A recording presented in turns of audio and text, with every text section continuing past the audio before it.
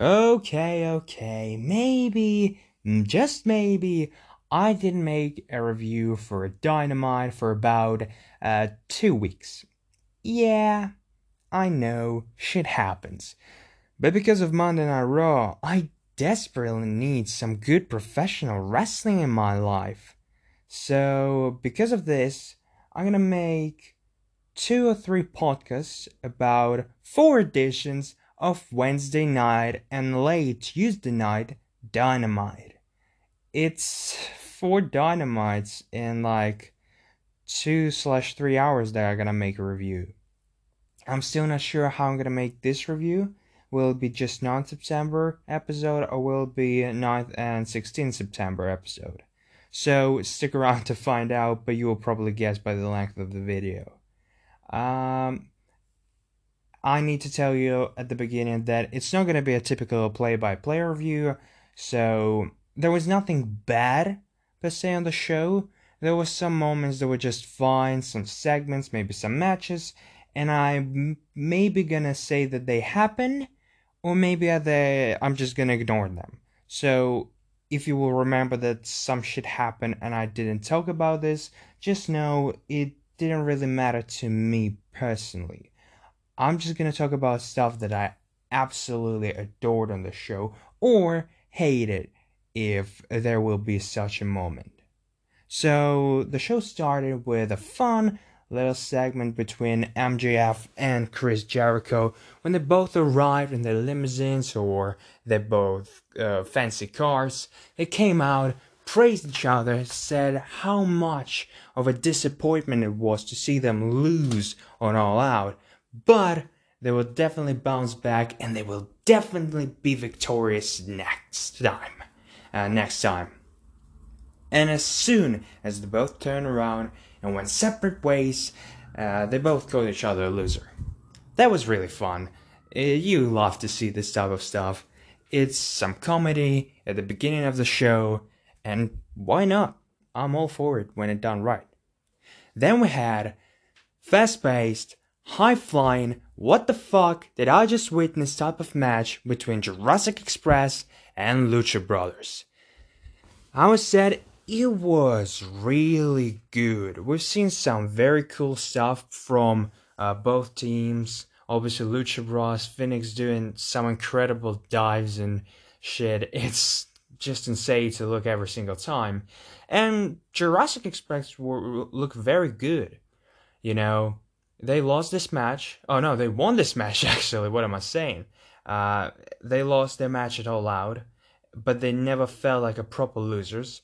And this time, they picked up a win after performing some incredible moves like chokeslam from Luchasaurus on Phoenix from the top rope, like they did at All Out, but this time with Phoenix as Nick Jackson, and he did a holy fucking swanton bomb from the top rope, but it was a chokeslam, so fucking hell, that looked incredible.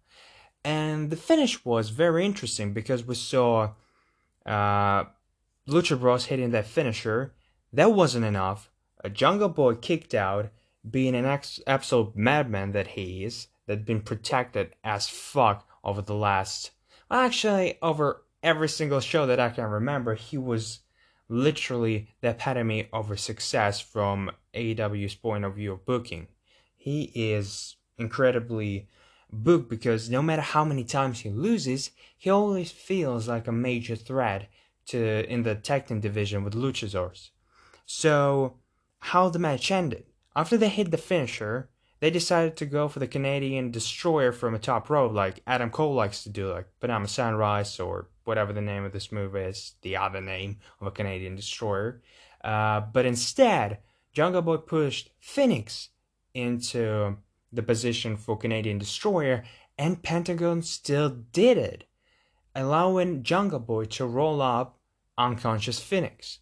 And after the match, they Phoenix and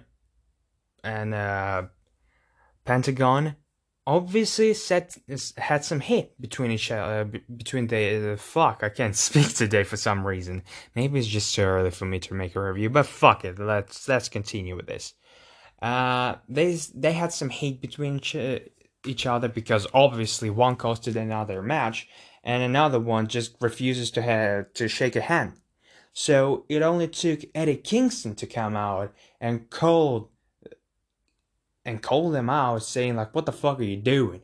You are the best team on the planet, but you are acting like fucking kids. So please, you Pentagon are my best friend. You are incredible wrestler Phoenix. So make up. You're a family." And after one attempt of hanging a shake, what the fuck am I saying? Of shaking hands, Phoenix refused, pushed Pentagon, and on the second attempt, they actually did it. So that was a little bit concerning because some people thought they're gonna break up Lucha Bros. Maybe they will in the future, but as we're seeing from the next week episode, that was not the case. But what was the case, we saw Eddie Kingston showing his leadership skills and again reminding us that he was never eliminated from the Casino Battle Royal. Then we had Joey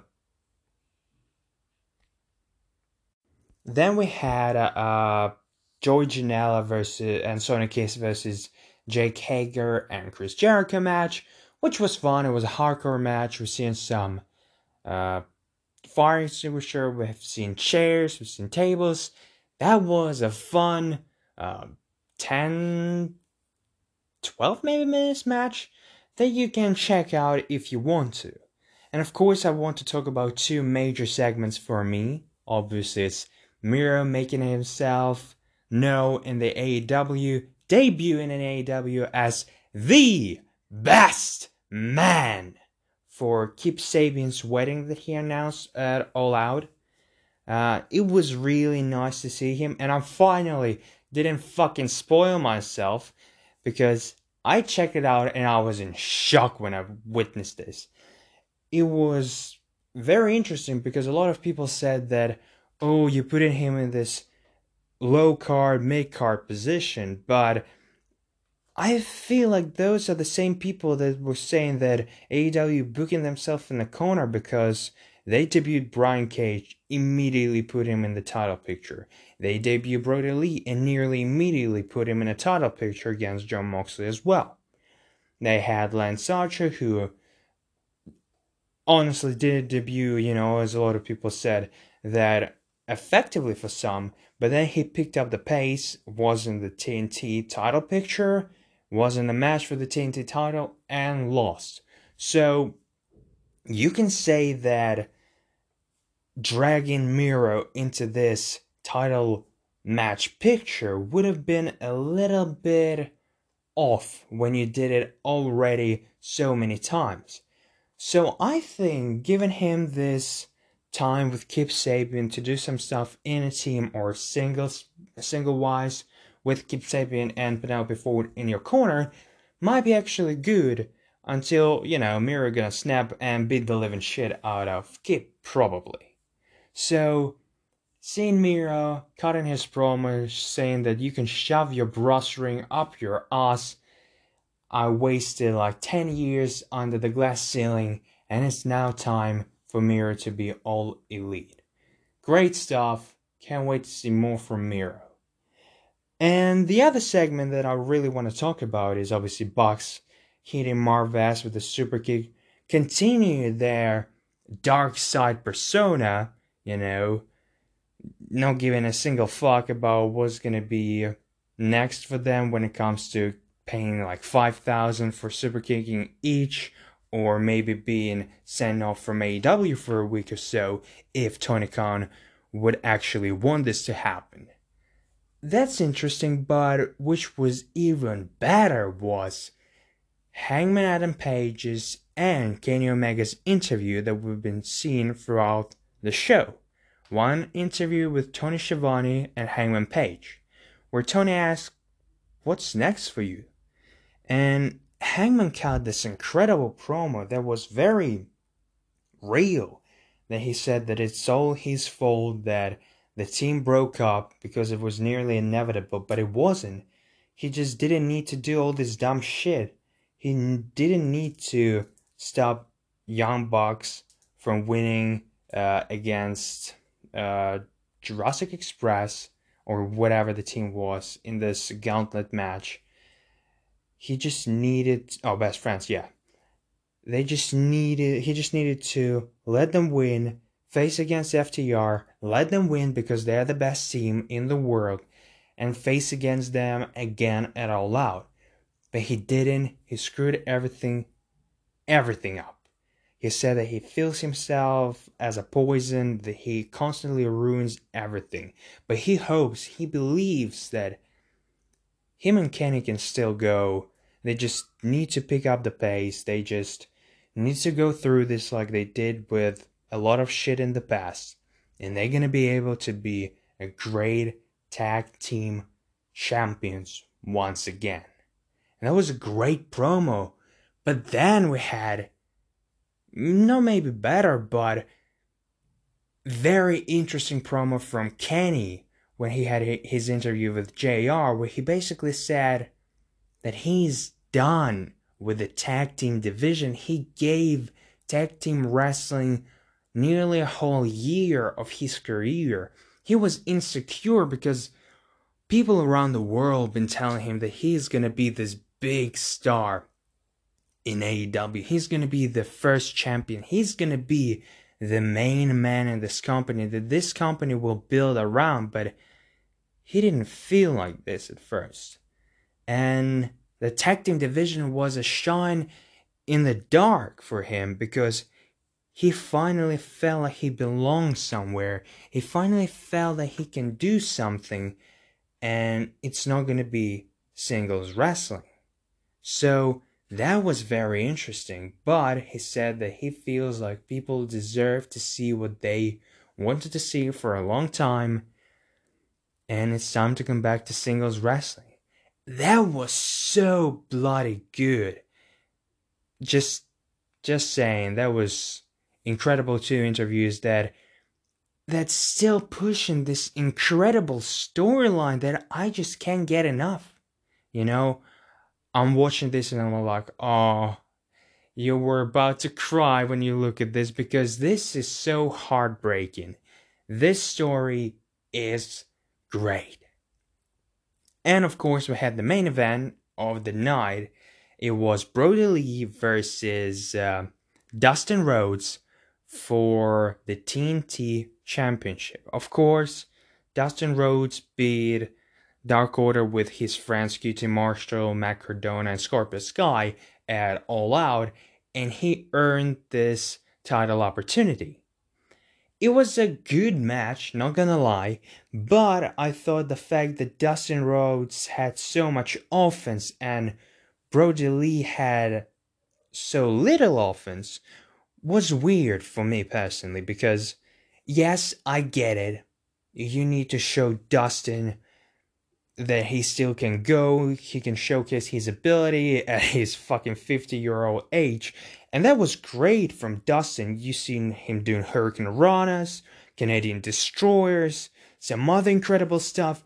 But I would feel that it's great you putting over Dustin, but maybe Brody Lee should have no-sold some stuff. Maybe immediately hit his own move or something along these lines, because it was good, but you could have made both guys look better in a way that Brody Lee is still a champion and he would win, but he gave a lot of offense to showcase from Dustin, but overall it wasn't enough.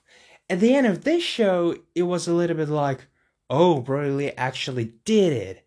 Yeah, I was never doubting him, but still, that was a close one. And you know, that was a good match, but again, I'm telling you, you could have done a little bit better with this one. But overall, that was a great show with a continuum of storylines, with some good wrestling, and this show put over 1 million viewers, so fair enough, for fuck's sake. They were unopposed with NXT, being on Tuesday with their, what was this? Was it Finn Balor versus Adam Cole, or was it a tag team championship match? I don't remember. Yes, it probably was tag team.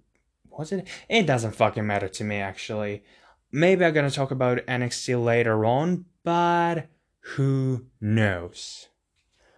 I'm pretty sure I'm gonna do then 16th of September episode right now. You know what? Actually, no.